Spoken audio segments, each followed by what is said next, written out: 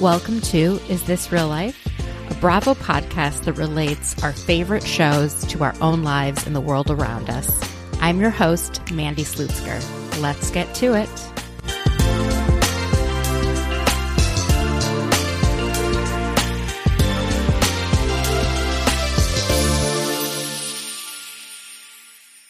Hi, real lifers. Hope you're all having a nice week. If you're teachers or if you have kids in school and you are in the US or Canada, you're maybe experiencing spring break. I know my good friend Katie is on spring break right now. She's a second grade teacher and she's back home in Augusta, Georgia. And about partway through the week, I got a call from her and she's like, "This is really weird, but I ran into Sutton." I was like, "Sutton?" She's like, "Yeah, Sutton from Beverly Hills. She's back home in Augusta, Georgia." So I have Katie on the podcast for a quick 10-minute breakdown of what it was like to run into Sutton. She ended up going to Sutton's trunk show and being the only person there for a period of 15 minutes. And it is just really, I don't know, interesting to hear. I never run into housewives and I don't know many other people that do. So hope you guys enjoy hearing that fun story. Also going to share some of my thoughts on Dallas and Summer House before we get into the interview with Jacob Newmar. So as far as Dallas goes, I think I haven't really hid my feelings on it. I don't think this season has been that great. And a huge part of it is just there's not a lot of chemistry, I feel like, among the cast. The ensemble, it's very weird. You've got Brandi and Stephanie who are really close, and then Carrie and Cam. And I don't know. The whole thing just doesn't feel right. It doesn't feel good.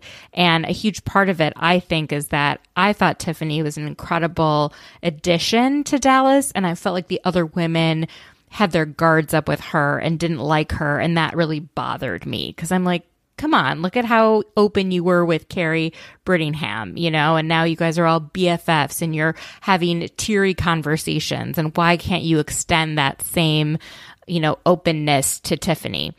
So they're still in Oklahoma and Stephanie has them do this redneck relay, which looks kind of fun.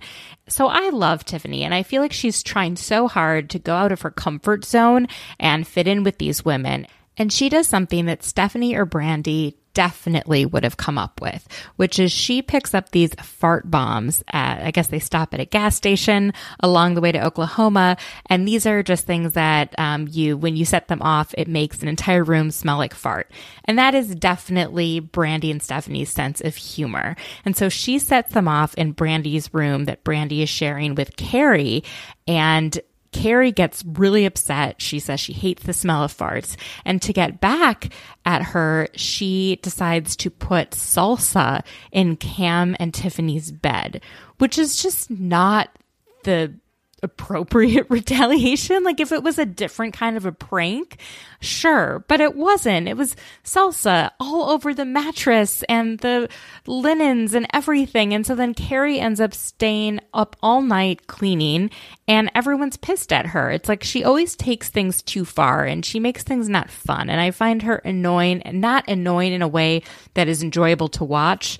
Like, I guess Hannah on Summer House, I feel as much as she annoys me, at least she's helping keep the stories move and, you know, is contributing to some of the drama. Like Carrie, there's nothing enjoyable about her. I did love seeing Cameron mad though, because seeing her authentically angry was really fun. Like it was late at night and she just like had enough. She's like, "I'm going to go get a hotel room. I'm so sick of this."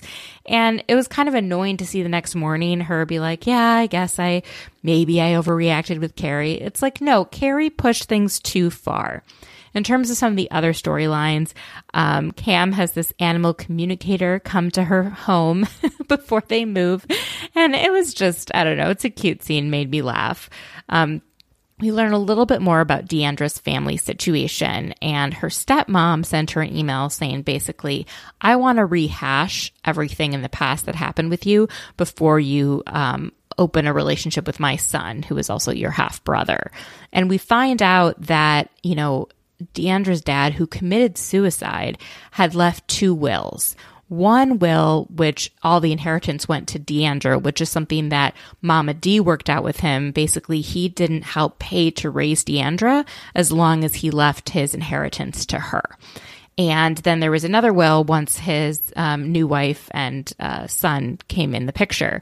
But I think with that one, I don't know what it was, but I know Deandra was completely left out of it. So of course, in court, they end up splitting the inheritance to the 2 children. So Deandra gets half and her brother gets half, and the stepmom gets none. So obviously the stepmom is pissed about this, but I don't know. I mean, be pissed at your dead husband who didn't have his affairs in order and didn't have a proper will or change of will. Do you know what I mean?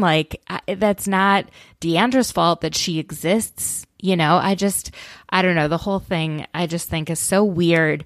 And I don't blame Deandra at all. If she was not given money, if money wasn't coming from her father to help raise her, if he did not pay child support and Mama D raised Deandra on her own and then remarried, then she's owed something. Just the way that Riley's dad in The Real Housewives of Atlanta owes Riley something. It doesn't matter that Candy ended up making a huge name for herself and being able to provide a wonderful life. There are 2 parents that create a child, not just one. And if one ends up having money, that doesn't discount the fact that the other parent should help raise that child. So I don't know. I don't know why I went on a tangent about that. It just, the whole thing rubbed me the wrong way about the stepmom. And I do feel bad for Deandra in this situation, but would be interested to hear what others feel. As far as Tiffany goes, it was nice to see her mom come over and make dumplings, but there's just this awkward situation with the family. She doesn't seem very at ease around her mom.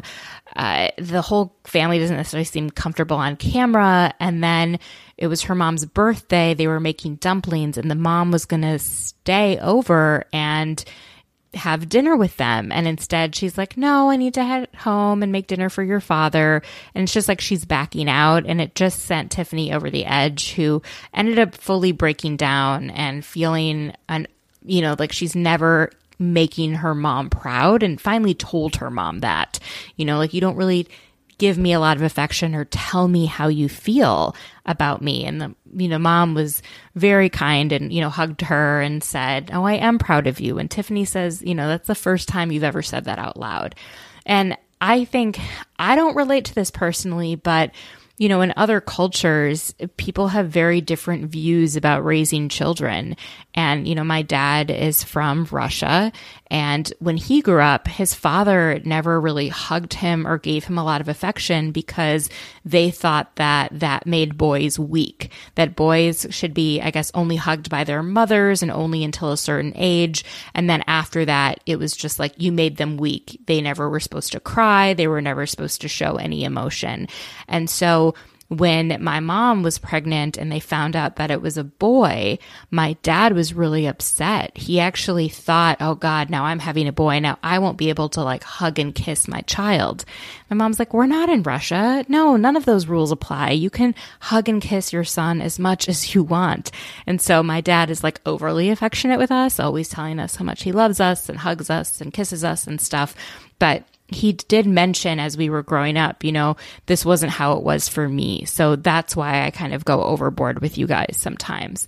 So I feel like Tiffany is probably doing something similar, trying to sort of break that cycle and making sure that she has a good relationship with her kids and that she shows them a lot of affection. So don't know if anyone else has similar situations with this. I don't know. I'm sure even in the US, there are parents that don't show a lot of affection. I just know in this situation, it seems to be very sort of cultural. All right. Now heading over to my favorite, Summer House. I am so sad that the season finale is next week. I love Summer House. I love this season especially. I feel like it's really hit its stride. If you have not watched Summer House, I highly encourage you at least watch this season. It's so good. So they have this Kentucky Derby party, which is so fun and made me laugh. But of course, we've got Des, who is Hannah's boyfriend, who's visiting. And Des and Hannah are just off on their own, having sex, making out, kind of not really engaging with the rest of the house. And what's kind of unusual about it is that we also have Robert, who's visiting Danielle, and Robert is getting along with everyone and getting to know other people in the house. Lindsay's boyfriend, Stravi, comes back and he's engaging with everyone in the house. So it's like the only couple that's going off on their own are Des and Hannah. And it's just awkward. It's only a few days. Couldn't he have spent a little bit more time with the rest of the group? But, I blame Hannah on that because she kind of let it happen that way. So when Des leaves, Hannah has a conversation with Luke and asks Luke, what do you think about Des? And of course, she refers to Luke as her ex, which is just a whole other situation. And Luke says, he's not really the kind of guy I would grab a beer with. And she's like, oh, you don't like him? And Luke says, well, he didn't really take time to get to know us. So Hannah, with this new information that Luke has said, goes over to the girls and is bitching and is like, can you believe Luke said that Des didn't try to get to know anyone and he doesn't like Des? And all her friends are like, hey, you know what? Like, that's kind of true. Des didn't really try and get to know us. And so Hannah just gets super defensive and is yelling and storms off. And even Paige says, not everything has to be a big fight. And I'm really interested to see the reunion and to see, is it the whole house versus Hannah? Does she have any allies besides Sierra? And Hannah's whole reason and explanation behind why Des and Luke aren't friendly is that, well, Des doesn't want to be best friends with a guy that I have a history with. That's just weird. But Hannah is becoming best friends with Sierra, and Sierra has a history with Luke. The whole thing, just none of her judgment makes any sense, and nothing that she tries to explain, like none of her explanations hold water. And so, I don't know, I'm really interested to know how Sierra sees everything watching it back, if she feels like she was sort of duped by Hannah, or if she's going to be loyal to Hannah, or is she going to try to get to know some of the other members of the cast? We'll see. The last thing I'll say is that Danielle is such a good friend. She is really honest with Lindsay. She's like, I support you, but I don't think that Stravi is the guy for you. And, just see how it goes. And I don't know, it's really hard to say something like that, something honest to a friend, but she does it in such a kind way, and she's coming from a place of love. So you can tell that Lindsay isn't going to get mad at her. And also, I love Lindsay Hubbard. I did not love her the last however many seasons. I don't know why. She didn't click with me. I didn't enjoy some of her personality, but I adore her now. She lives her life out loud. She's very open and vulnerable and shares every part of herself and every part of her emotions, the good, the bad, and the ugly. And you know what? That's what we need on reality TV.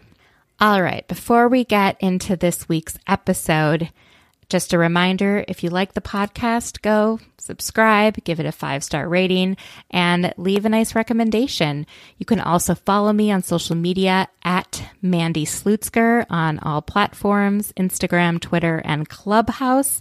And without any further ado, we're going to get into my chat with Katie about her run-in with Sutton, and then we'll hear from Jacob Newmar, who hosts the podcast Odd Black Individual. Hope you all have a nice week.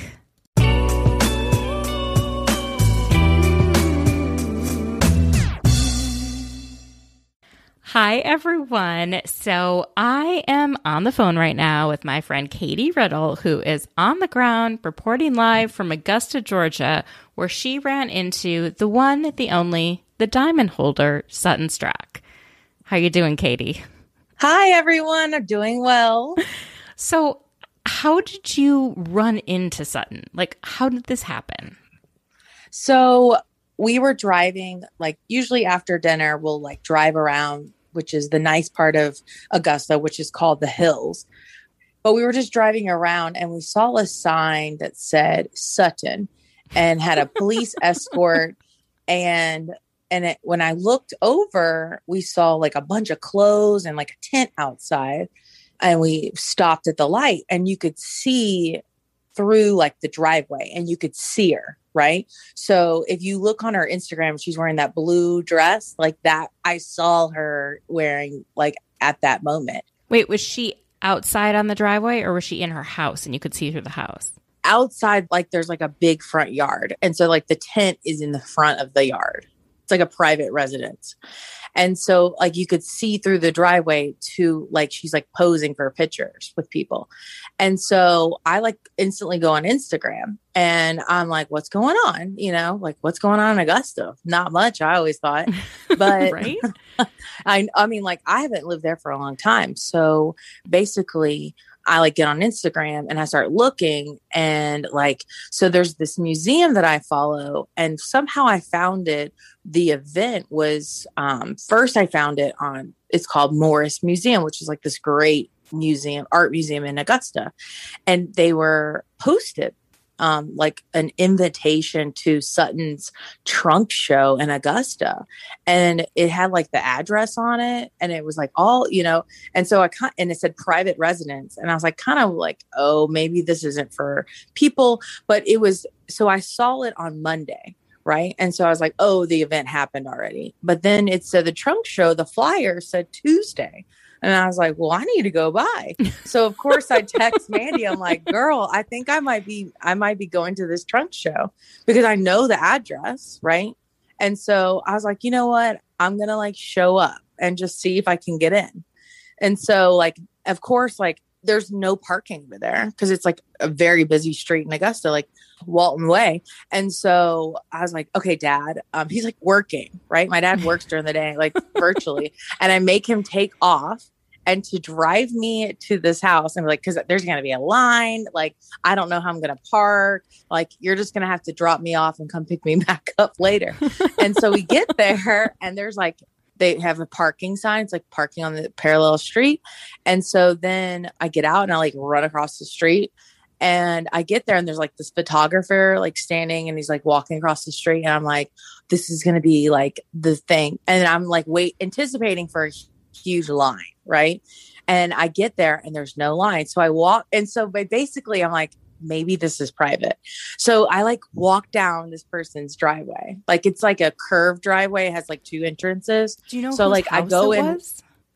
No, I don't know whose house it was. Okay. But so I walk into the curved like driveway and I'm standing there and there's like a tent and like there's a bartender and I like kind of like walk up because I'm like, is this like a closed event? Because on the flyer, it made it seem like it could have been private or not. You know what I mean? Yeah. So I was like, well, I'll just go. And I was like, hi, like, I'm just wondering like I don't want to get arrested. So like, I'm just like, is this like, are all people of the community welcome? And like, oh yeah. Come on in. And I was like, oh, like, I'm so excited to be here. Like, I'm from DC. I just happened to be home for spring break. And he's like, oh, Sutton's here. And so, okay, let me set the stage for you. It's this huge house, right? And it's like it's like what you would see in the show Southern Charm. And then the front yard is covered with like a white tent and there are all her clothes and there's like little tables with beautiful flowers with jewelry and like little things. And then like little changing rooms, couches, they got a bar going on. It was just like really beautiful, like a cute pop-up little shop outside. And Sutton gets out of her chair and like comes and talks to me. And Manu will tell you, like, I don't talk to celebrities. Like, I'm not interested in talking to them because they don't know me.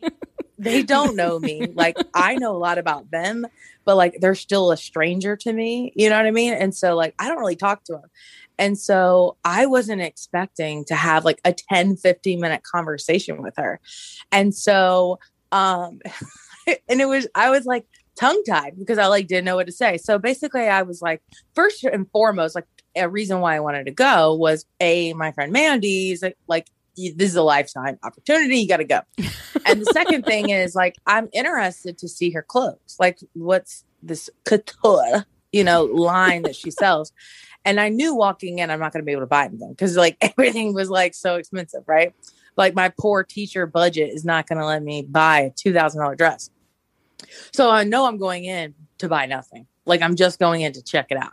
So I'm the only person there. right? So everyone else she is sets there. up a trunk show in Augusta, and you are the only person there for a period of like 15 minutes. Well, in Augusta when I went like at 12, it's hot.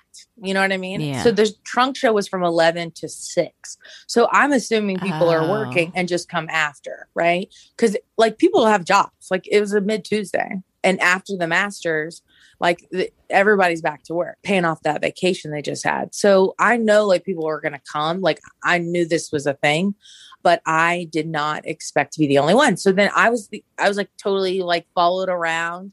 And like, of course you have to like fake look through the clothes, right? Because I can't buy anything. You're like, oh, this is so pretty. And you know, like I don't know what else to do because they're like watching me. I wasn't expecting that. And so then I'm just like beautiful. Like, like when you really go to a store and you like, you're going to go straight to the clearance aisle, but you got to look at maybe 1 or 2 items to fake them out and then go straight to the clearance. That's basically, but like basically my job is to do that, like fake it and then leave. Right. So we just chatted, and the big thing I wanted to say to her was like, I'm really excited that, you're from Augusta and that you are raising money for this museum that we all love. Like 10% of proceeds was going to this Morris Museum, but also like you're like making fun things happening in Augusta. Like, I'm really glad that you brought something back and, special for Augusta because, I'm originally from Augusta and it's our hometown, and it's really exciting that you came back and did this. And I was like, I was so excited to be here. And the only thing that I knew, right? The only thing I knew currently about her was that she's now an official housewife, right? She got her diamond. And so I was like, congrats on, becoming a full-time, housewife. I'm so excited. She's like, really? like that. And then I was like, yeah, and she's like, oh, there's, it's going to be an exciting season. And like, of course, this is where okay. So I end up buying something. You do? So yeah, but I can't tell you because it's your birthday gift. Oh my God. So, okay. So I go, and so I buy something and I get to go into the house. Right. Oh my God, Katie, I love you. And so, okay. So it's like beautiful inside, and like, I'm just like talking, I don't know what else to do. Like they keep asking me questions, and like, I just like, just be natural. Right. Who are you with? So like all the staff members. So like people that are working for her that live in LA that came for this event. Okay. They're like, oh, it's so great. You're from DC. One guy was like, oh, I used to live at 14th and Mass. I was like, yeah, I know where that's at. And so I go in and it's like beautiful inside. And I was like, this was a treat to go inside the house too. And so, I pay and leave. And as I'm walking out the door and like to get back on the driveway to go out, like Sutton yells out, yells, okay, across, like she's sitting down underneath the tent. I'm way in the front of the building. She's like, would you like a selfie? Like yells it like that. And me, like, I don't really want a picture with selfies. Like, I don't do that kind of stuff. Like, I'm just interested just to check things out and see things, but I'm not interested like interacting with them. And I go, no, thank you. And I realized, and I was like, but good luck, like safe travels back, best adventures. Like, I like didn't know what else to say, like, because I wasn't trying to be rude. It's just like, no, I don't need a picture. Like, I don't need a picture of me and you hanging on the wall in my apartment. You know what I mean? Like, and then of course I call Mandy and I tell her the whole thing, and she's like, I can't believe you didn't get a picture. And I was like, I don't really need one. But it was really nice. And of course, she was super friendly and very welcoming. And like I told Mandy, like, I think she's more like, she's so pretty. Like, I didn't get that like from the show, like just because maybe she's like sitting around other people, but like, I thought she was like stunning. Like, she looked fabulous. And, she was super inviting and welcoming. And it was just really nice to talk with her, honestly, like, and talking about the azaleas, which is a plant that's grown in Augusta. Like, that's a great time to be in Augusta is right now. And the Masters had just ended. And she said she went to the Masters and that she had a boot on. So I don't know why she had a boot on, but she said she was lucky she didn't have to wear a boot for that day. But yeah, it was really fun. And then of course I go back out in the car and my dad's like working on his iPad. And I'm like being your own personal chauffeur. I know. And I was like, 5 stars, Dad, you know, your Uber rating. But like, I mean, it was just fun. Like, it's something so random that like I didn't expect to do in Augusta, like to see a housewife. Because it's a small town. It's not like, you know, not that small, but it's, you know, it's up and coming. So it was really exciting to see her. Wow. I wish there was a housewife from Plymouth, Minnesota that I could run into. Yeah. So that was it. The highlights in Augusta. But I'm heading to Charleston this weekend. So hopefully I see another Bravo celeb. Let us know if you see Leva or Craig or Austin or Madison. Well, we always drive by Patricia's house, but I've never seen her. But we, you know, one day we might. I'm crossing my fingers. I mean, this just might be the weekend. This might be the weekend. I'll have to call you back. Oh, well, thank you so much for your welcome. Boots on the ground, for your service, and for sharing what Sutton has been up to this week. Yes. Bye. Talk to you soon.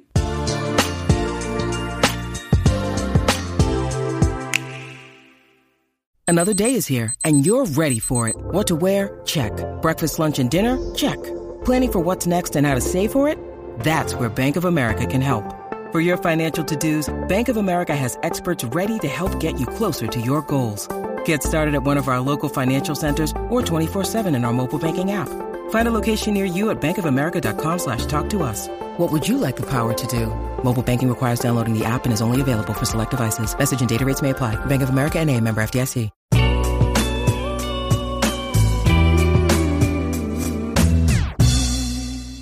Hi, everyone. I am here with Jacob Newmar, formerly known as Obi, who has the podcast Odd Black Individual. He is so funny, has so many thoughts, and offers his Black queer perspective on many things, including Bravo. How are you doing, Jacob?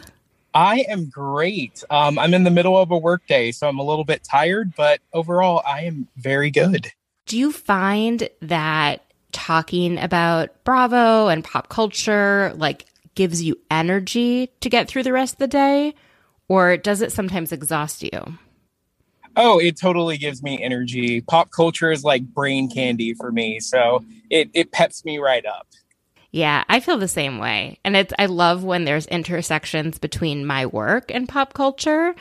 Like I got a notification at my job. Oh, just so you know, on May 8th, there's going to be this concert on TV about vaccines, and they're going to feature this, you know, partnership called COVAX, which I do work around, which is trying to get access to COVID-19 vaccines around the world. And then a few minutes later, someone messaged me being like, Selena Gomez just like put on Instagram about this concert. Have you heard about it? And I was like, actually, I have. Anyway, wanted to get your thoughts on so many different topics, but let's start with something that really made a big splash of news this week, and that is that Colton Underwood, the former Bachelor, came out as gay, and there's definitely a lot of crossover with the Bravo universe, being that Carol Radziwill couldn't stop talking about it and giving what I view as extremely problematic, unhelpful takes that no one asked for. Oh, Radzi. What are your thoughts on all of that? Were you ever a Carol fan? I was a Carol fan. I actually really enjoyed her on Roni. Even her tougher seasons, like season 9 and 10, where things got a little... what's the word? Carol was at her most pretentious, I think. Yeah. But even through all of that, I was still Team Carol, especially when she and Bethany were butting heads. Me too. I feel like there are not that many of us and then that are willing to still say it, except for when, you know, in the last few months, year, kind of Bethany has been unearthed is a lot more obnoxious than I think a lot of people realized. And then they were like, oh, maybe we should have been Team Carol. But the truth is they're both insufferable. Truly, yes, they are. But made fantastic TV. I would watch them in a heartbeat on TV again. But as human beings, like, I don't know if I need to hear their opinions on everything. Right. Like, I don't need their real world opinions. Right. You know? I like them as characters on TV, but it doesn't need to go any further than that, in my opinion. So, Jacob, as someone who watches Bravo, who also watches The Bachelor, I'm one of those people too. You know, we talked before we started recording. I started with The Bachelor. Like, that was my kind of first reality TV thing. And then I definitely got more into Bravo over time, but I never got rid of The Bachelor. And I feel like there's so few of us that really watch both.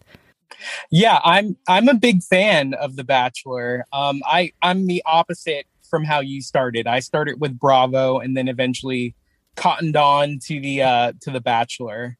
But you're right; those worlds don't really intersect a whole lot.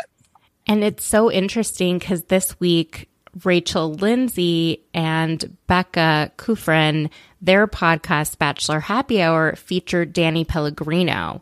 And they do talk about a bit of how these worlds are so separate and how they've tried to wade into each. And Danny just like really couldn't get into The Bachelor. And I thought it was a great podcast. But wanted to get your thoughts on Colton coming out and everything that surrounds that and different people's takes on it and how you think kind of Bachelor executives feel about it. Well, I'm always happy for anyone who, you know, comes out and is honest about themselves and their sexual orientation. As you mentioned, I'm a queer person. I consider myself a queer bisexual. And I've been out for a long time, but coming out is not easy. So I'm glad he finally found the conviction to do it.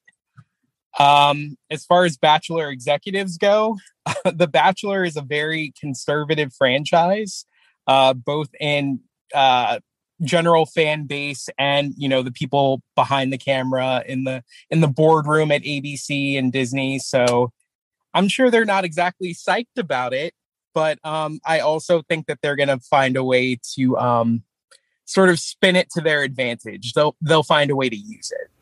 I think so too, but I'm wondering, will they ever find a way to use it to the point where they would actually have a gay or a bi Bachelor or Bachelorette season? Maybe give it like a decade, and maybe we'll see. Oh my goodness! I don't think it'll be anytime soon. I don't know. I don't know if they're ready for it, but I certainly wasn't ready for Radzy's take. And for those of you who don't follow Carol Radziwill on Twitter, maybe I should pull it up. Yeah, because I'm still having trouble processing it, to be honest. I don't know exactly what she was trying to say. She said, okay, congrats to Colton Underwood, but also what? ? You apply and compete with other men to go on a TV show looking for love, and you think you might be gay? What about processing that without involving TV crews and 25 girls? It's a great day for gay men, bad day for young women. Like, yikes. What does this have to do with young women? Yeah, she makes it sound like his homosexuality is somehow an attack on young women. And that's quite a leap. It's so, and she just keeps like doubling down and doubling down and doubling down, and how producers should do better screening. It's like, what are they supposed to screen for? Repressed homosexuality? Right, exactly. If he's not even sure himself, I don't know how other people are going to know. Oh, man. Radzy, between her takes on this and Bethany Frankel's takes on Meghan Markle, I could do without either of them commenting for a little while. Yeah, I think the world deserves a break from their commentary. Okay, wanted to get into the other really big splash that happened this week, which is the Real Housewives of Beverly Hills trailer. Oh my goodness. I thought it was riveting. I really liked it. I did too. I also found it riveting. I hope that the season can live up to the trailer. The only fault I have with it is that there wasn't enough Dorit. True. Now that you mention it, yeah. I want to see Dorit in there. Some PK. I want to see maybe Dorit's kids in there. I want to see Mauricio and PK hanging out together. So maybe they're giving Dorit a soft edit this season after a couple seasons of slightly rough treatment, at least as far as she and PK in the media go. But I feel like everyone decided they loved her last season. So who knows? Who knows how things are going to go? So there's two new housewives.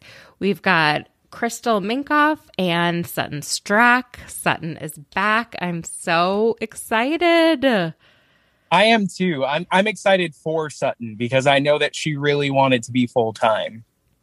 Yeah, she is great. I actually have a friend that is in Augusta this week, and that's where she's from, and ran into Sutton. Isn't that crazy? Really? And then ended up going to this like pop-up shop or something of Sutton was selling things, and they had a whole conversation. So she said Sutton looks a lot younger than she does in real life than she does on TV. I see. I gotcha. Which I think is impressive. Definitely. So let's just walk through the trailer. Haven't been doing that many recaps lately, but I feel like there's enough stuff in this trailer. I just want to kind of feel it out with you. So it starts with this like 2 truths and a lie game, right? And it's Dorit's explaining it. And, you know, it's like, here we go. And Erica says, I did not see it ending this way. I was going to hold that man's hand until he died. Speaking about Tom Girardi, her husband. And at this point, they've filed for divorce. I mean, and then it goes into Garcelle and asking Erica, it looks like they're on a hike somewhere, if she had a heads up about any of the lawsuits. And she says, no, I did not. Do you think Erica's telling the truth? Or is she telling a lie? I think that's definitely the lie. We saw the documents that she signed her name to, so she had some kind of heads up. She knew that they were in trouble. Yeah, I don't remember what she signed. Can you remind me? I think it had something to do with I don't know if I'm using the right term, but the lien on their house in Pasadena. So you have to know if you're signing some sort of financial document, she's not dumb, right? And she's not played being dumb on the show, right? She's come off quite smart. And so to have her be like, I didn't know when she signed documents that make it seem like they don't have as much money as they do. Ooh. Yeah, I mean, in the words of Bethany, who we mentioned earlier, you can't play dumb and smart at the same time, Erica. Yeah, and in the words of Kathy Hilton, at the end of this, she says, life is a poker game and everyone's got to show their cards. Indeed. God, how excited are you for Kathy Hilton to be a friend of? I'm excited to finally have Kathy on camera instead of Kim and Kyle talking around Kathy like they used to, you know? And yeah. We get a glimpse into Kathy's home in the trailer. You know, it's a $53 million house. Sutton says she's never felt so poor as hanging out with Kathy Hilton. I can relate. And Kathy and Kyle are sitting down, and Kyle says she's trying to reach Kim, and Kathy says, well, Kim changed her number. And that was shocking. So Kim changed her phone number without telling Kyle, her sister. Here we go again. Back on the roller coaster. I need all 3 of them to be on the show together at the same time. Wasn't that the original intention of Real Housewives of Beverly Hills, to get the three of them on camera? Oh, I mean, that would be amazing. Is there a reason Kathy didn't do it to begin with? I know that she had been on a reality show with her daughter, Paris. Mm-hmm. Paris Hilton, ever heard of her? And she didn't enjoy the process. So I guess that she didn't want to, sign on the dotted line for RHOBH. And I hear, that the contract is supposed to be just very intense, many, many, many, many pages. And everyone, takes a lot of time to sign. There's a lot of clauses. You're really giving them a lot of permission. Although I don't know who told me, but it came out recently that Erika said in an interview that she signed the contract so quickly that Bravo said, no, you actually need to take more time with this. Oh, really? Yeah. She asked Tom, her husband, who's an attorney, and was like, okay, here it is. And he said, just sign it. And Bravo was like, no, you need someone to look through it. You need to know what legal you're signing. Advice from Tom Girardi, huh? Oh my goodness. Oh my God. Maybe that was the first clue. Things weren't as they seemed. Should have been, yeah. I mean, this is really going to be the main kind of issue discussed throughout the entire season, which I'm glad for, because at least they're talking about something that's real and that's happening, rather than dodging things that are happening. Right.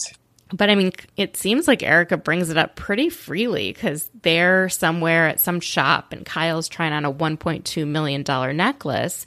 And she said, okay, who wants to kick in a little to buy this for me? And Erika said, you need to kick in for my legal fund, you bitch. The laugh. I was like, oh my God. Yeah, I was kind of surprised at how open about it Erika was being, but maybe I shouldn't be, because the show is now her only bread and butter. Right? But she's open and then she's not. It's only with the people that she feels like she trusts. And when it comes to people asking her actual questions that it appears Sutton is going to be doing, she does not like it at all. So then we get introduced to Crystal Minkoff. Do you know much about her?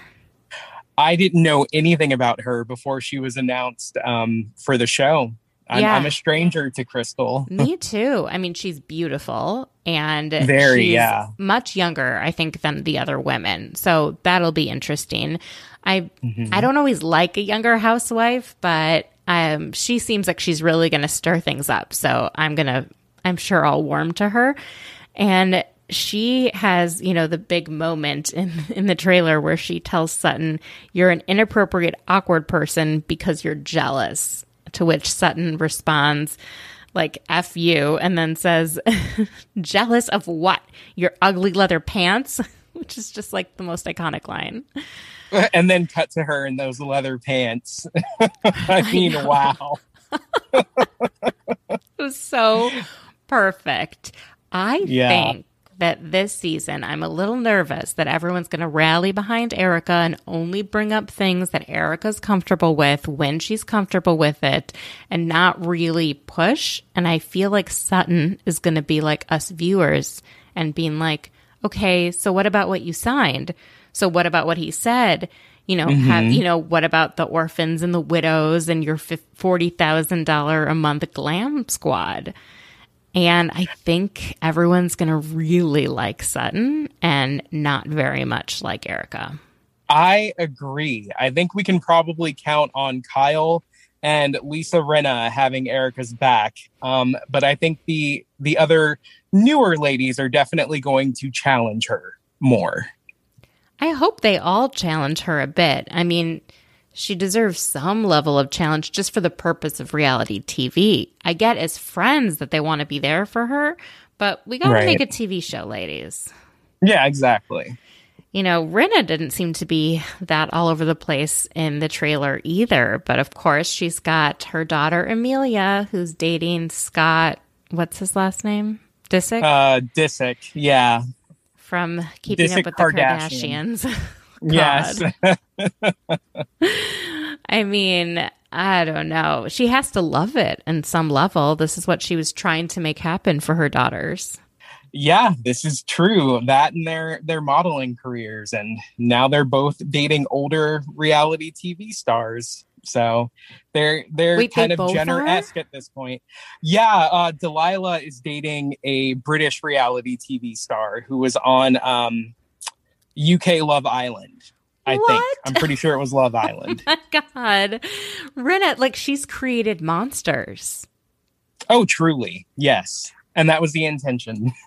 I know. It something feels almost predatory, though, about Scott and the young women that he dates, because he always dates them when they turn 18. And I feel like that, to me, that's a red flag. Like, did you start talking to them when they were 17? What about an 18-year-old girl do you find attractive as a man, as a father of 3 children? Like, what interests you about that? Oh. Yeah, speaking as a man who dates women, it's not a great look, you know? It's not those questions that you were just asking.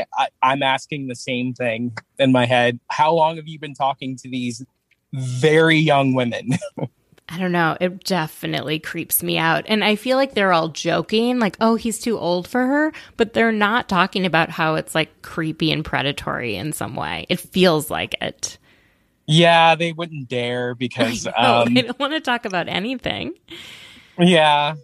And they don't want to piss off Chris, I'm sure. Oh, I didn't even think about that. Yeah, that Kardashian empire, you do not want to mess with them. It's crazy, honestly. It is. And I don't even watch that show, but like, why do they call it Keeping Up with the Kardashians if only 3 of the people in the show have the last name Kardashian? I know, it's crazy. I've been wondering this. It's been on 15 years, and I've only seen a handful of episodes, and nothing really seems to happen. So I'm not sure how it's been around for so long, but yeah, I guess it used to be more of a family show back when Caitlyn was Bruce and the Jenner children were younger and everything. And it was based around Kim Kardashian. So I guess Kardashian had to go in the title. Well, I think, that was a selling point. I could see why people watch it, especially why people started. It's just the last few seasons, it just appears like, from what I've seen kind of as an outsider, that everything is staged and set up just to keep making them money at this massive empire. And you don't really see whatever they want you to see of their real life. And that doesn't seem as, like, I don't want the people that I'm watching on TV to be the ones executive producing it. Yeah, we always have issues when housewives try to do that. But it is working for the Kardashians, or it was. I know that they're in their final season now, or something. But yeah, but I also think that their fan base is actually really young people who maybe are not looking to see the things that we look for in reality TV shows. Like the housewives, they're not really looking for content. They're just watching to watch. They're watching for the glamour. But I also think so many people have been watching for like 15 years. And they're like, you know, just like people who've been watching Grey's Anatomy, they're like, I'm not going to stop now. Like, they just keep going with it. Good so point. Yeah. There has to be people that are much older too. Yeah, somewhere in there. But maybe those people are hooked on it now, you know? Maybe. Maybe it goes down easy and they just keep swallowing it. Okay, back to Beverly Hills. I'm doing a terrible job actually recapping the trailer, which is only like 2.5 minutes.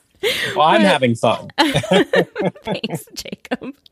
So we've got Crystal versus Sutton again on some sort of topic of race. And we don't really hear what anything is said to prompt this, but Crystal says to Sutton, "Are you saying you don't see color?"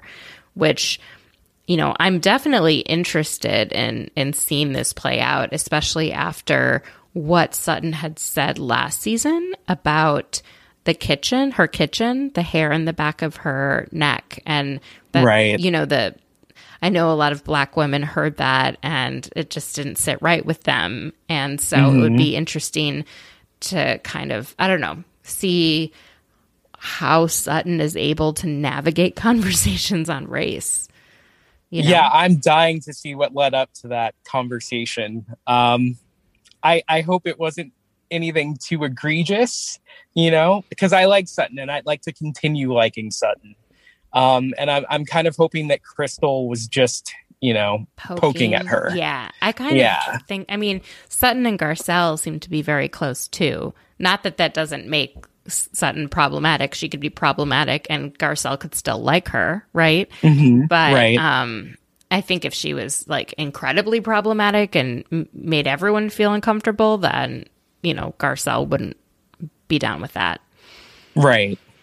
And then we see this just like horrible, what I think is just like so mean situation between Erica and Sutton. I mean, they had to give Sutton a diamond. She's doing all the work, besides Indeed, yeah. Erica, Erica said something like, don't talk to me like that. And then, Sutton says to Erica, don't talk to me like that. And Erica says, or what? And just, she's in such a cold, horrible, mean way. And, gnarling, yeah. Let the mouse go. Had your fun. Let the mouse go. So Sutton just meekly was like, or nothing. Erica responds, exactly. So shut the fuck up. I was like, oh my goodness. This woman, I don't know. I'm wondering what had her so defensive at that dinner. I can't wait to see. I mean, maybe just the obvious, like, hey, this isn't really about you being wronged right now. Yes, I'm sure you were wronged throughout your marriage, but I'm sure you were okay with being wronged on some level because your lifestyle was paid for, right? And now that your lifestyle is not being paid for, now you have trouble with things. Now you're not okay with it. And you're making it all about you instead of about the people whose money was taken from them. Yes, the widows and orphans, and that's as just Dorit one of said. them. I mean, you've got burn victims, plane crash family victims. I mean, it just keeps going and going. Yes, people who have suffered much more than Erica. Yeah, so we'll have to see. What are you most excited for with Beverly Hills, though? I'm actually really excited to see how Sutton does her first season as a full-time housewife. I want her to be a success because I think that she's a real shot in the arm to the franchise. Me too. And she's the right age. Yes. I know that sounds terrible, but I just don't want really young women. Even like 35, 36 feels kind of young. And there can be great housewives that are that, but I'd prefer to start them off like in their 40s at the youngest. So. Yeah, 40-ish is a real sweet spot, I think, for housewives because, you're sort of out of the mommy phase of life if you have children, but you're not quite in that that sort of rarefied Lisa Vanderpump air of being a maven or something, But I love being older, like a maven. I love, I think all my favorite housewives are in their 50s and 60s. Oh, yeah? Yeah. I would say Karen Huger is my top favorite. I love a Ramona and a Sonia and a Luann. Mm-hmm. I'm trying to think of, I love Rinna, she's not 40. So I don't know. I just enjoy an older housewife. Yeah, I think the older you are and the more life experience you have, the more content you have to provide something like a reality TV show. So exactly. I totally get it. And Deandra, she's another one I like. So that's sort of where I'm at. Okay. Let's head down south to Atlanta. So I feel like you've been touching in and out of Atlanta this season. Tell me where you're at. Currently, I'm mostly out. Okay. Yeah, I have 2 3/4 feet out of Atlanta at the moment. Why? Um, there's something missing. I almost feel like they shouldn't have even bothered filming this season because COVID has really done a number on it, I feel. In a way that it hasn't affected really even OC. I feel like last season of OC was better than this season of Atlanta. I feel like they had more to contribute. Interesting. I actually thought the last season of the OC in terms of actual content was pretty good. It's just, I don't know, it just didn't feel, there are just not that many likable people on the show.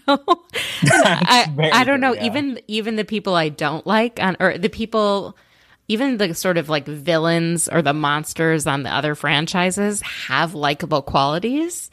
And I don't know, it was tough, but there was definitely a lot of content. I definitely agree with you. So I felt like the first half of the season was pretty sleepy and pretty slow, but then it really picked up when they went to South Carolina. Did you tap in for that? I did. I had to watch the infamous Bolo episode, or episodes as it were, because everyone was talking about it. I mean, I've never seen a housewife episode like that. It was very risque. I was like looking around, even though I was watching by myself. I was like, ooh, is anyone watching me? Yeah, the ladies really let loose in a way that I honestly did not expect. I loved it. And as much as I don't appreciate that Kenya is trying to shame Portia after everything, I do understand why she brought it up. I mean, it happened. And it happened while they're filming, even if the cameras weren't on for that. And so I get it. But I'm wondering, what do you think? At what point should people drop something? I think as soon as Kenya realized that Portia wasn't going to play along and she wasn't giving anything up, she should have dropped it. I haven't watched a full episode other than like last Sunday's so that, we could talk about this. But in the clips that I've seen, Kenya is really hammering Portia about it. And Portia's just not, she's playing dead basically, Yeah. And it's not entertaining. And personally, I'm really sick of seeing Portia and Kenya fight. They've been on, what is it now? Like 8 or 9 seasons. And for most of them, they've been fighting. I liked it when they were friends. I don't personally like Portia, but I enjoyed seeing her and Kenya get along as new mothers and women in relatively new relationships and all of that. So yeah, I'm not into it. So there was this article that came out yesterday on vulture.com called "The Soul of Bravo." And the subhead was, "A year of national reckonings on race and inequality has tested how real the housewives should be," by Anna Peel.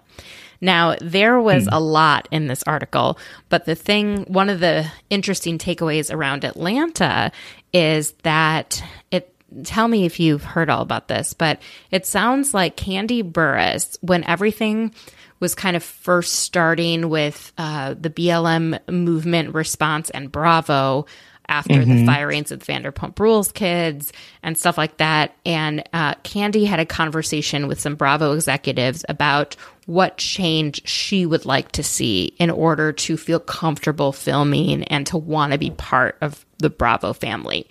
And she had sort of like a list of demands, kind of, but that sounds obnoxious, like a list of demands. But she had some things that she wanted, and one of them was, a special on Bravo to talk about race in America and things like that. It sounds like after she sent this letter, she shared it with some of the castmates, including Portia, and it sounds like Portia got pissed that she sent this letter coming just from her, rather than from her and Portia or her, Portia, and other folks on the cast.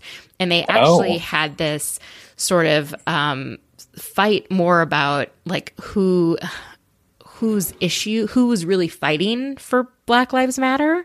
And it sounds like Portia was kind of like, hey, this is my thing. Like, this is my storyline. This is like my calling.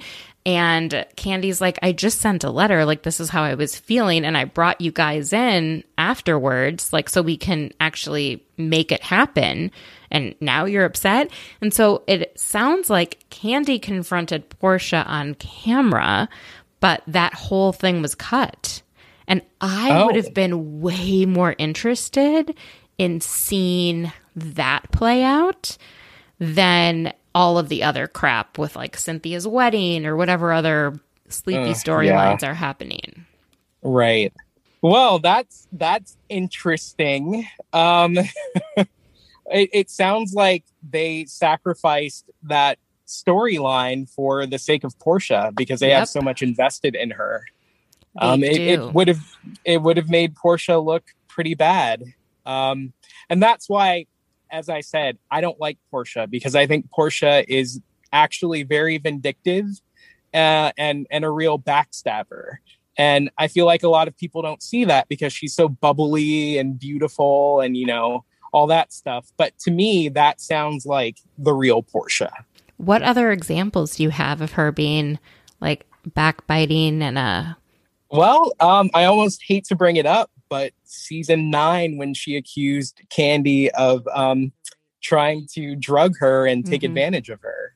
Yeah.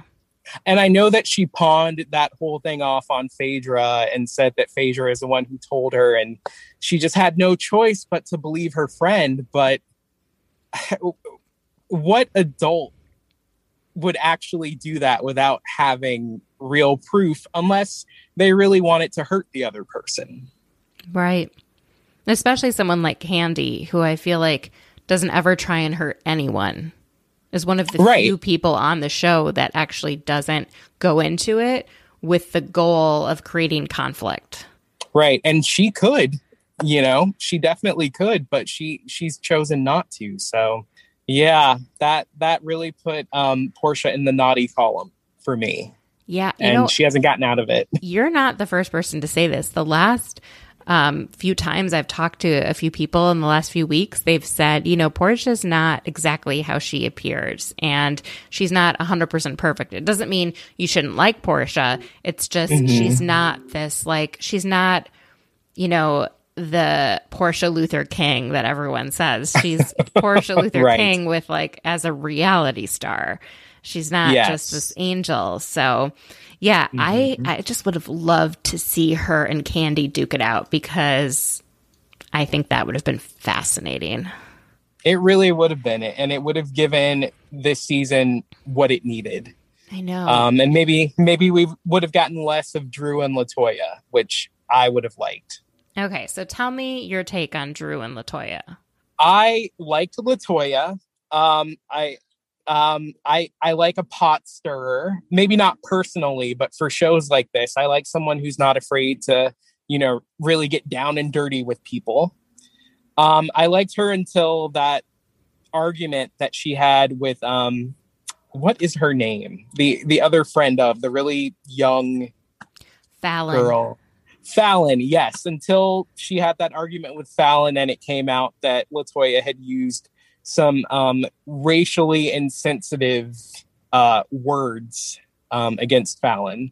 I was into LaToya. Now, I don't like her because of that. And as far as Drew goes, I feel like Drew is really thirsty to fit in with the group. And she's kind of throwing everything in the kitchen sink at it, trying to be whatever it is that she feels she needs to be to stay on the show. So Drew definitely appears to be thirsty, but she also seems to have a connection with the women. And I'm always looking for people who have actual connections, like who may hang out outside of filming, you know? But does she? I'm not even sure what her connection to the group is. I guess because she was brought in to be a housewife, but I know that she has a lot of, I don't know, similar interests with Candy and being in movies and dancing and that kind of a thing. Like, she's actually from show business. She's had a career thus far. And I feel like on the show, I'm seeing her really connect with Portia, really connect with Candy. She seems to really like Cynthia. Cynthia wanted her to sing at her wedding. And I don't think that was just like for the show. So I don't know. I feel like she's really connecting with the women aside from Kenya. Oh, okay. Maybe I'm missing that much because I'm not really invested. But yeah, I mean, I see a lot of acting going on with Drew. I know she's a professional actress, so maybe that comes with the territory, but it's almost beyond Lisa Rinna levels of dramatics, you know? Well, I had trouble following the whole prophet baby blessing situation. Oh, the prophet. Okay. So as a Jewish woman, I'm not as familiar with what a baby blessing is. Is that just sort of a made up term when it's like well past the point of doing what is it called, where you put them in the water? Oh, baptism? Or a baptism. Yes. Yeah. See, I'm not even sure myself, but I thought what? It was some new age term for a baptism or a christening. Yeah. So you haven't heard of the term baby blessing either? Not at all, no. Okay. Anyone listening, have you ever been to a baby blessing that was called a baby blessing? Please hit me up in the DMs. I want to know. Okay. Maybe it's a Southern thing because I hadn't heard of a sip and see before Phaedra. Yeah, you know, I've only heard of a sip and see in recent years, and I live, on the border of the South in DC, where right. A couple hours south in Virginia is the South, and once you go a couple hours north, it is the North. So, yeah, the sip and see thing is super weird to me.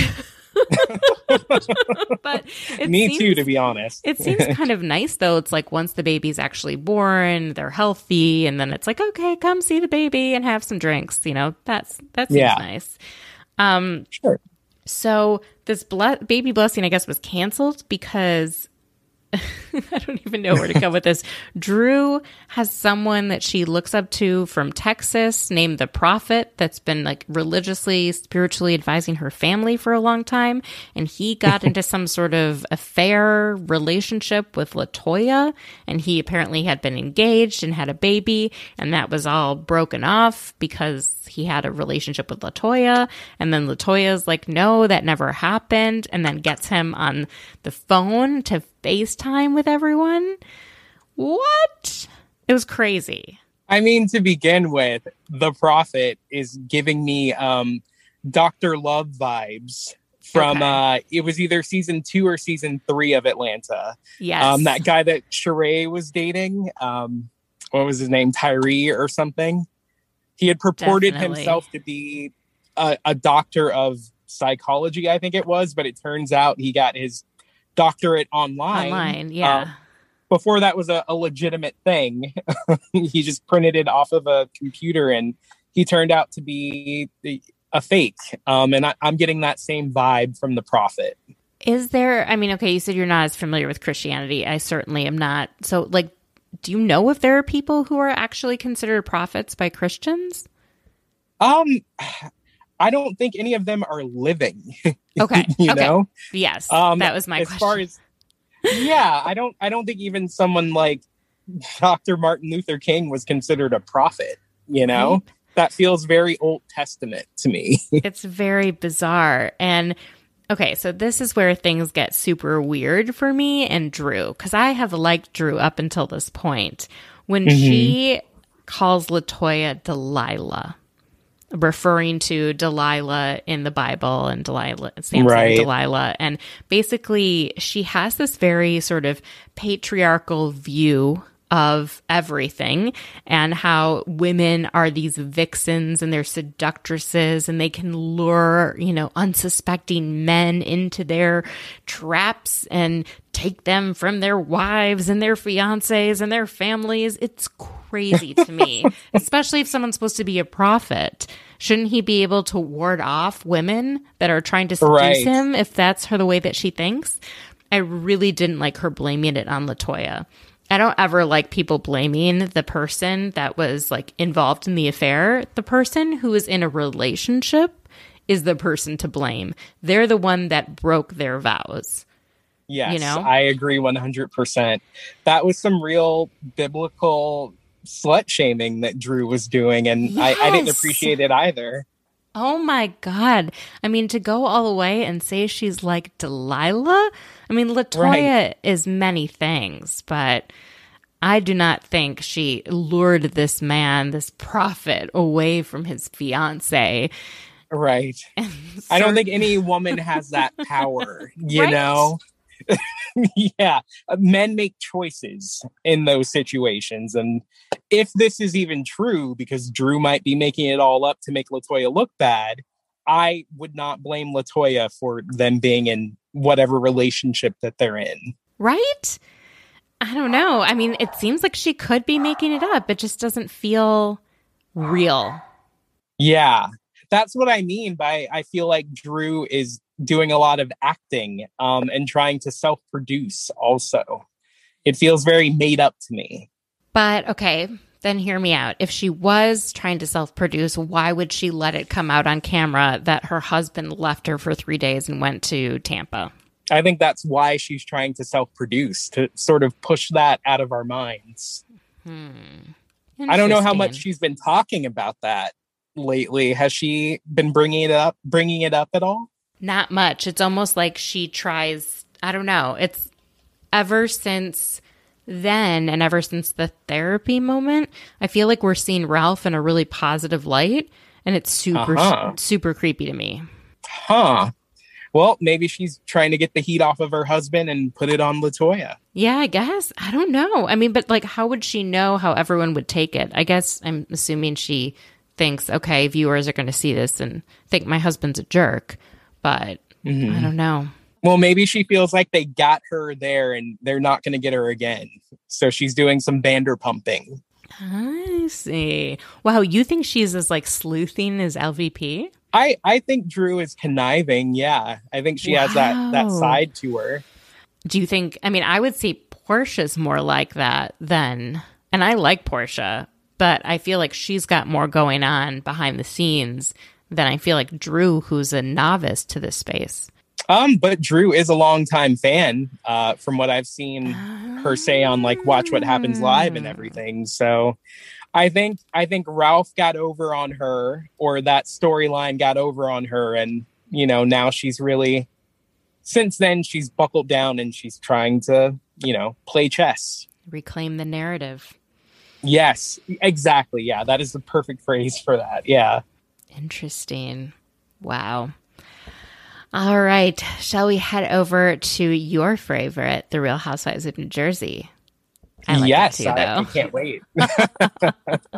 So before we get into the whole psychic medium Gina Marie, which was amazing, we've got all these like personal storylines, and I'm into some of them actually. Not as into the Melissa and Joe stuff, but I'm always interested in Dolores' storylines. I don't care what it is. It's something about her I find watchable and interesting. I do. She says that she hasn't had a mammogram in a few years, despite doing all this advocacy and getting, you know, the word out about getting your mammogram. She hasn't done it herself, and she actually needs a biopsy. And this was interesting that she wouldn't tell her kids, that she only told her boyfriend and Frank. And so she says that Italians don't share their feelings. They don't, you know, talk about stress. They just deal with it. And I don't know, I feel like I know a decent number of Italians, and I feel like they talk about stress. Me too. Is it just the Italians I know? Maybe it's an old school Italian mentality, and we just know a bunch of not so old school Italians. Right? Yeah. I feel like I know. I feel like Dolores is a very old soul, so maybe she's connecting with something older than her years. I feel like I know a decent number of Italians from New Jersey and New York, and all of them have mothers that are very vocal about the things that they worry about. Me too. Yeah. Right? They remind me of Jewish mothers, you know? They say what they're feeling. They say what they think. You always know where you stand. But, you know, this kind of made me sad because I feel like her kids would want to share that burden with her. Certainly, yeah. Any child would, I don't know. I always get mad if my dad tells me something after the fact. Me too. It makes me furious. Oh my gosh. My dad once, so after my mom died, about a year later, he shouldn't have done it. We talked to him a long time about not going up on the roof, but he climbed the ladder to get to the roof to get rid of some leaves before snow was coming. And lo and behold, he fell off the ladder. Oh no. Onto his back. So he apparently like blacked out for a little bit. I don't know. He then like went about the rest of his day. Okay. In a lot of pain, went to bed the next morning, goes to urgent care. They're like, "Sir, you need to go to the ER." He goes to the ER. They're like, "Sir, we need to admit you. You have a broken back and broken ribs." Okay. Yes, this is not a boo-boo, sir. And then this like surgeon comes in, right? And is like, "Have you called anyone?" And he was like, "Oh, don't bother my daughter. The Vikings game is on right now. We'll call her in a few hours." Oh no. He's like, "Oh my God." He waited till after the Vikings game. It was insane. Yeah, a few days later, that sounds like something my dad would do. I fly to Minneapolis. I get to the hospital. I have to drive him home from the hospital because he drove himself there, and he's not allowed to drive after this. Oh my God. It was so crazy. So I get it. Not having a parent that just but some of it is also downplaying it. Not wanting to acknowledge that something could be wrong. Right. What do you think of Dolores' situation? I'm glad that she decided to get checked out and have her mammogram. You want anyone to do that. You don't want anyone to have something wrong with them and live their life as if they don't, because, we all know how that can end. Do you think it's weird that she's not having David or Frank go with her for a biopsy? I think that's just Dolores. It could also be COVID. They may not allow other people.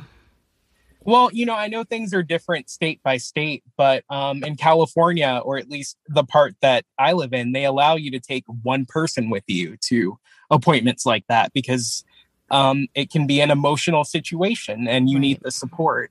Yeah. So maybe things were different in Jersey. I don't know, but that's what I know. What do you think of the Frank, and David dynamic? Okay, it's a very unpopular opinion, but I am Team David in all of that. Okay, tell me why. I think David seems like a real catch and a great guy. I think so too. I totally agree. Yeah, I like him. Okay, awesome. Because no one else seems to agree with me. I've got a lot of flack for saying that to other fans. No, go ahead. Oh, I know that Dolores is playing it like David won't commit to her, but David seems pretty committed. He's just not, I don't think he's into being on camera. That's it. That's the key, right? Yeah. I think so, yeah. I think that's the unspoken issue, is that he doesn't like being on the show. He reluctantly agreed to do it for her, but he doesn't want to be a primary storyline. And he leaves when they're filming, and it seems like they barely spend time together during filming. And I feel like when they're not filming, they're together a lot more. Yeah, it seems like they have a great relationship off camera, but he doesn't want to be on camera, And I can't say I blame him. Reality TV is not for everyone. And, I also get that what's the rush to get married? It just depends. Like if you're not going to have kids, if all of that stuff, I don't know. I see where he's coming from. He's also like very established in his career, and his type of work is very time consuming, and it's unusual hours. Right. Yeah. I mean, babies don't wait. Health complications don't wait. Right. So he's always on call, but I feel like he makes time for her anyway. It's just not when there's a camera crew around. Exactly. No, I totally feel you. And I love Dolores. And if she's not happy in the relationship, then she should get out. But I don't think it means he's a bad person or he doesn't treat her well.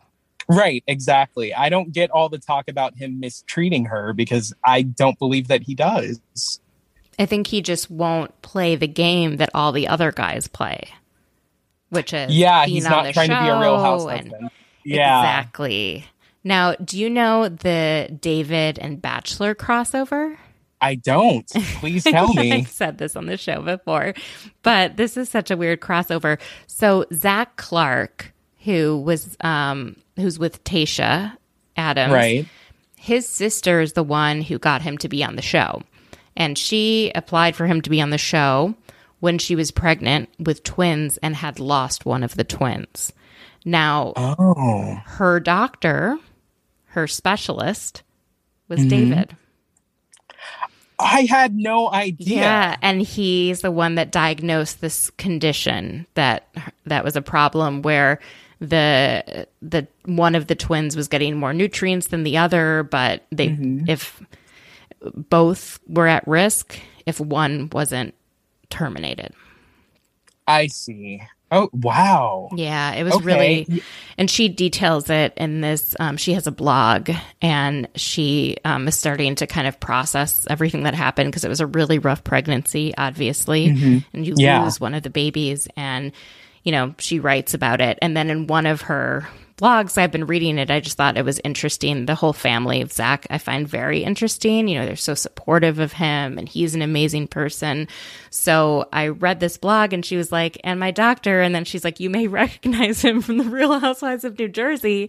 He's actually a specialist for, you know, high-risk pregnancies, which is what I had. Wow. So, the world is go. so small, you know? Right? Yeah, I guess Wow. if you live in New Jersey and you have a high-risk pregnancy, you know, because it wasn't her doctor to begin with. She was referred to him. I see. Okay. I feel like I have heard you mention it before, but it just didn't sink in. So it's like new to me. It's like, you know, 7 Degrees of Kevin Bacon. I'm like trying to make The Bachelor and Bravo like connect in some way. Well, it's working. So the other storylines, we've got Jackie, and she's celebrating Rosh Hashanah with her family. And I posted about this on Instagram this week, but I was so moved by this. I'm sure it's like what people thought was sort of filler material, but I've never seen a Jewish housewife openly celebrate a Jewish holiday on The Housewives before. We have a lot of Jewish housewives. Many of them, for whatever reason, I'm not going to judge, have Christmas decorations up, take Christmas photos with family. I know Kyle grew up Christian, so like with her and Mauricio, but Kyle's Jewish and she raised Jewish kids. Dorit and PK are both Jewish. You know, we never see kind of any sort of ethnic, religious, anything out of most of these housewives. And then we've got Jackie, who's saying she's not very religious, but they had a full traditional like Ashkenazi meal for Rosh Hashanah, and it just warmed my soul. I had tears in my eyes. I was like, thank you for doing this and for showing it on camera. Yeah, I thought that was wonderful. I'm not Jewish, but I grew up around all different kinds of people, including, you know, Jewish kids and Jewish families. So I know a little bit about Rosh Hashanah. And yeah, I had never seen a ceremony like that on The Housewives either, now that you mention it. And it was really nice. And I feel like Jersey is the franchise, you know, where that should happen, because we've seen so many, Catholicism used to be a really big part of the franchise. Right. So it's nice to see something different, but something, you know, in the same arena. Right. And it wasn't like, you know, usually if you're religious or whatever on Rosh Hashanah, you go to synagogue, but then you also like having a meal, and this kind of meal with like the special challah that's round, and eating the apples and honey, and having matzah balls, like, which is the thing for almost every holiday, matzah ball soup, you know, there's always, it was just, I don't know. It just was nice to see it reflected on camera. Yeah. I feel show. like we've seen bits and pieces of Judaism in the Housewives franchise, but for some reason it's not always treated with that much reverence or sort of sincerity. It's usually like a flash of something around the holidays, and, you know, that's it. So yeah, hopefully we'll see more of that in the future. I loved it. And I want to see more of, other people's cultures and stuff, and anything that's just not like what you normally see, right? Like we all know what Christmas looks like and what, yes. that looks like. But what about, I don't know, does Jen Shah do Ramadan? Like it's Ramadan right now and they're filming. Yeah. Who knows? Right. I want to see it. I'm here for it. Yeah, of course. And definitely the Mormon stuff I'm interested in too. Yeah. And even with Jersey, I don't like Jennifer personally, but it's been really nice getting to see and, become more familiar with her culture and traditions. Now, the revelations this week about her parents were wild. Yeah, that was rough. So, I found myself getting emotional during that. Me too. To be honest. I mean, her mom was 16 when she was married to her dad, who was 26. It was an arranged marriage, and he moved her to the U.S. after. And that right now, as I'm someone who works on global child issues, child marriage, especially of girls, of teenage girls, is a huge issue and is one of the main problems, that prevent women from getting a full education or that lead to health complications. The earlier you're married and have kids, there can be problems from that. So, God bless both of her parents, but I really do feel for Jennifer's mother. Me too. I have the entire time they've been talking about this, about the issues that they've been having. Really? Since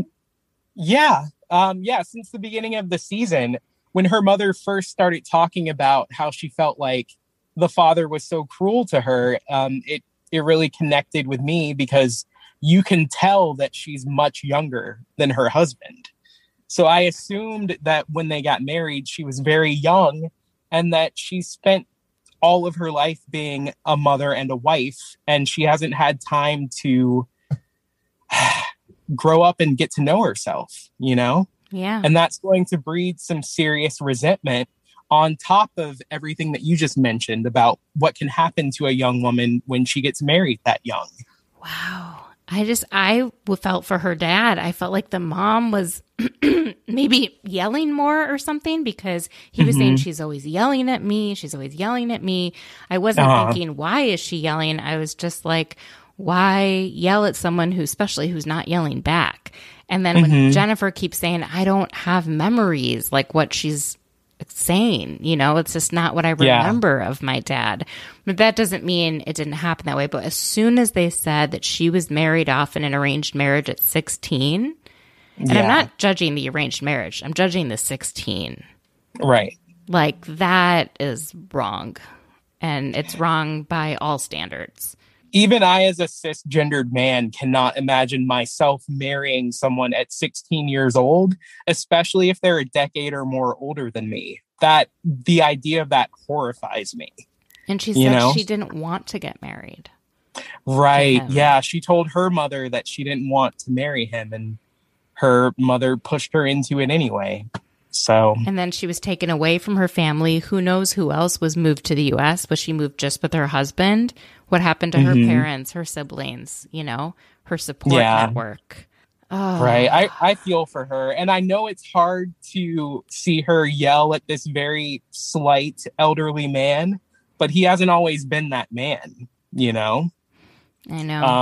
He wasn't always a frail, kindly old man. So she may be seeing the man that she was married to all those years when she's screaming at him. And she says it's been 48 years and she's hated it the entire time. Yeah, my heart goes out to her. I don't like her daughter, but my heart goes out to her. But I mean, as much as you don't like Jennifer, can you see how she's good for the show? I do. Yeah, I think production-wise and content-wise, Jennifer is great for the show. I feel like she's an unnecessarily cruel person, and I can't really get with that. Okay. That's fair. She really goes for the jugular when she argues with people, and I think that she takes it further than she really needs to. But do you think she realizes she's doing it? Well, that is a good question. I mean, I don't know. Some people really do black out and say the most toxic, horrible things because they're angry and they're hurt. So maybe she can't help it. A lot of housewives do, and a lot don't realize how what they're saying is hurtful. Huh. I don't think she gets the dynamics that were going on with Marge and Marge's boss when Marge was like 20. Oh. I don't think it's computing for her. Well, maybe not. It should, but, right? Because I'm sure Marge talked about it more than like 2 minutes that we saw on camera. And I'm sure you could understand from Marge's voice how, but maybe, you know, Jen just was like, okay, well, you're an adult and you agreed to do this. He didn't like take advantage of you, like climb on top of you. But I don't know. I just don't think Jennifer gets a lot of things. Like, I think she says and does things that are socially inappropriate and doesn't realize they're socially inappropriate. Well, maybe, but I feel like she's very lucky if she doesn't understand it, because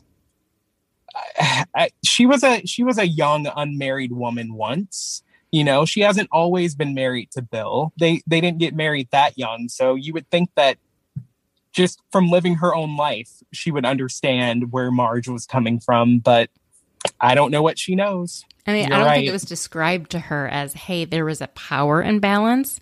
And instead of, you know, Marge saying, oh, I felt awkward, it was like, I felt like I couldn't say no. That's what Marge did not say out loud. And that's, I think, the only way that some people understand. Maybe so, yeah. And it's not just, I don't know, I just think in general, then, you know, you've got other times in this episode where Jennifer goes on Instagram Live and is just sharing her family hardships, which aren't really hardships. And like not, you know, just not having a sensitivity chip that so many people have lost their jobs and are really not getting by. And you're sitting there in your like house with 16 bathrooms complaining about not having a housekeeper.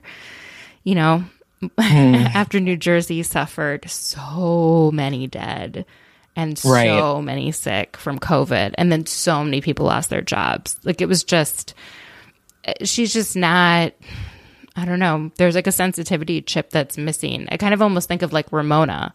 Like, they just don't get it. Ramona is a whole another kettle of fish. But I hope the show is a real like learning curve for Jennifer so that she doesn't continue to live in that ignorance, you know? Yeah, I think her husband's a lot more with it. And yeah, when she's with him, she seems to be a calmer, kinder version of herself. It's true, yeah. Bill has a very calming presence. She and their children seem to, you know, really behave when he's around. But she does have a very sort of old school mentality about sex and relationships. And like, yeah, she's progressive with her brother who's gay, just like it's okay to be gay, but she doesn't really think it's okay for women to enjoy their sexuality or to express themselves. I mean, I think her daughter was getting bullied last year because her daughter called another girl a whore at school. Really? Yeah, I think that was what ended up coming out. So not saying that anyone should get bullied, but like those types of words, you know, where do you learn them? Where do you learn to call another girl who has, because the girl said, Gabby was like, they all have boyfriends now. And I think she said, you know, said derogatory things to the other young girls. Oh. Which, you know, so it's like, where is that coming from? Like, there's just a lot of stuff like that with Jennifer. Okay. I want to get into the psychic and medium Gina Marie. Do you believe in like psychics, mediums? Have you ever been to one? I have, and I do, yeah. I do believe in it. I believe some people really are connected to the things that we can't see with our eyes, you know? I've never been to anyone that actually was good. I've been to like people that suck and that say that I've been to plenty of those too, believe me. I want to find someone that's actually good. you know? So if anyone knows anyone, let me know because I'm interested. Okay, so we've got Marge. So Gina Marie mentions Marge's father-in-law by name, Bernie. Bernie says thanks for stepping in to raise his grandkids. I don't know as much about Marge's backstory. I'm really excited to read her book. But what happened to Jan's first wife, and why was Marge raising Jan's kids? Do you know? I actually don't know. I would love to know. I really want to read her book too. Yeah, I'm definitely getting it this week. So that was really moving. Marge looked very, all of them were just like in tears. Yeah, they were all shaken up by it. I think, which is how you know it's real. It felt real. Like, how could that woman have known certain things? Like with Jackie. Exactly. Jackie was like, no one knows my grandmother's name. Like, that's not on social media. I don't even know where that you would find that, you know? So unless she went on like ancestry.com and like went through everyone, which maybe. Right. But even if she were to do that, she wouldn't know who Jackie was close to, you know, just because someone's a relative doesn't mean that you had a relationship with them. Exactly. So that's true. Yeah. Then you've got realtor Michelle, who we can gloss over because we don't really know much about her. So I don't know why. Kind of a flop. Kind of, yeah. Then we've got this Dolores thing where, you know, the Gina Marie tells her basically that your grandma and grandpa are here and they're watching out for you, but also this guy that you're with, that really isn't your soulmate. And you think that would be crushing, but she was just like, yeah, okay, maybe he's not. And then she was like, and a dog jumped onto the couch and it's Boo. And Dolores breaks down. None of them have ever seen Dolores cry, but like if anything were to get me to cry, it would be a dog. Yeah, totally. I don't have a dog, but I consider myself a dog person. And pets hold a lot of memories and a lot of positive energy for the people who own them and are around them. So I wasn't surprised that that was where she broke down. It made sense to me. Yeah, I mean, it was just funny that everyone was like, I can't believe she's crying over the dog and not this relationship. Right? But I feel like she's already rationalized her relationship and is like, okay, maybe this isn't it, but this is it for right now. Right. Oh Whereas the dog thing is completely emotional. Yeah. You know? And how would you know the dog's name? Right. Like, you would have to do a lot of digging to find that out. You know, because it wasn't like that dog was featured the way that like Bethany's Biggie and Smalls or Cookie was featured, or even Aston. We saw, unfortunately, Aston passed this week. Luann's dog. R.I.P. Aston. You know, the one that we saw them get as a puppy. Like, I don't know. I just that was what made me really believe. Yeah. You're not going to find that on Ancestry.com. Right? You've got Melissa's father that came to tell her he's proud of her. And then Jackie's grandmother, Esther. And Jackie was very moved by this, I think. Yeah. You know? Oh, she really was, yeah. Because it seems like Jackie doesn't have as warm a relationship with her parents. I know there's like really interesting drama. Like her parents don't live together, but they're married. And then her parents also, didn't they serve time behind bars for like white collar crime? They did, yeah. Yeah. Or I think her mother was on house arrest and her father went to jail. But they were both incarcerated, I guess. Yeah. And then she's not close to her older sister. Like, it feels like there's not as many like warm feelings around her family as like she wants them to be, but it's just not as, it's just different. And so then to know that she had this grandmother that she was really close to until a young adult, you know, when she passed, was nice. Although that was funny when Evan was like, well, you know, I mean, 90% of Jewish grandmothers are named Esther.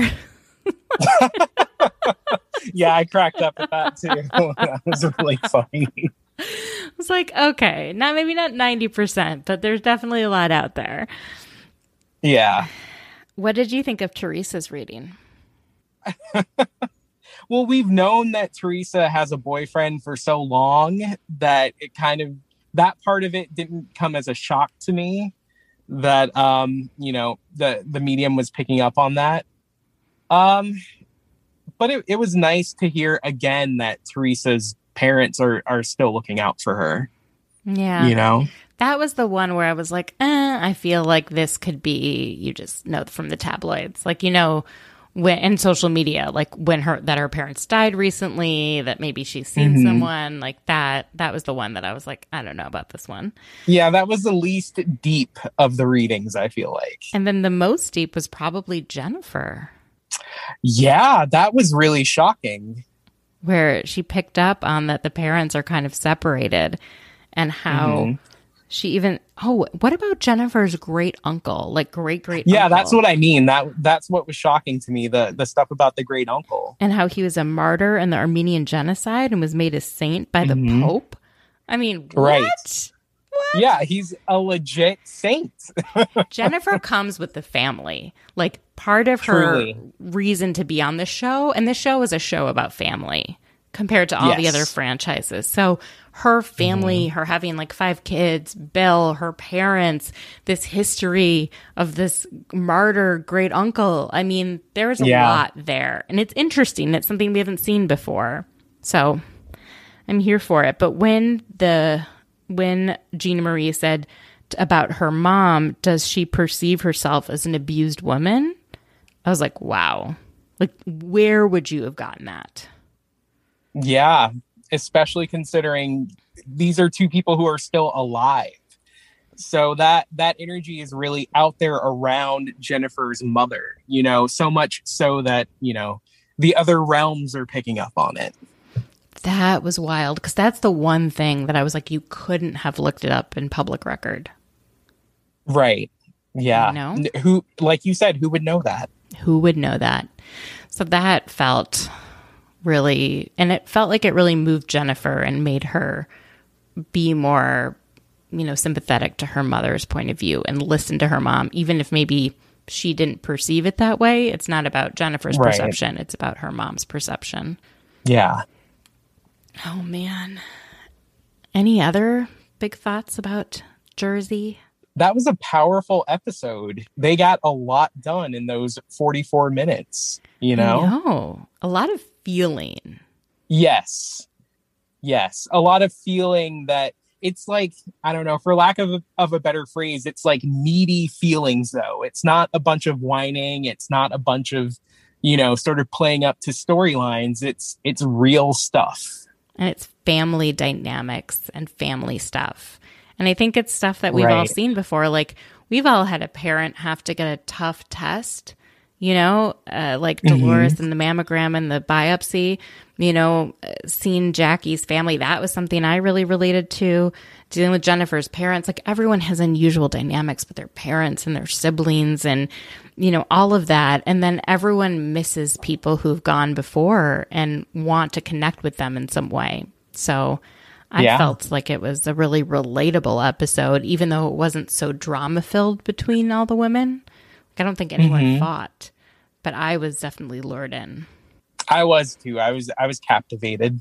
Are you one of the, are you someone who watches the show and wants to see conflict, and when you don't see drama, you say, oh, this episode was boring? Or are you someone who really is interested in diving deep in some of the storylines and a little less interested in the conflict between the women?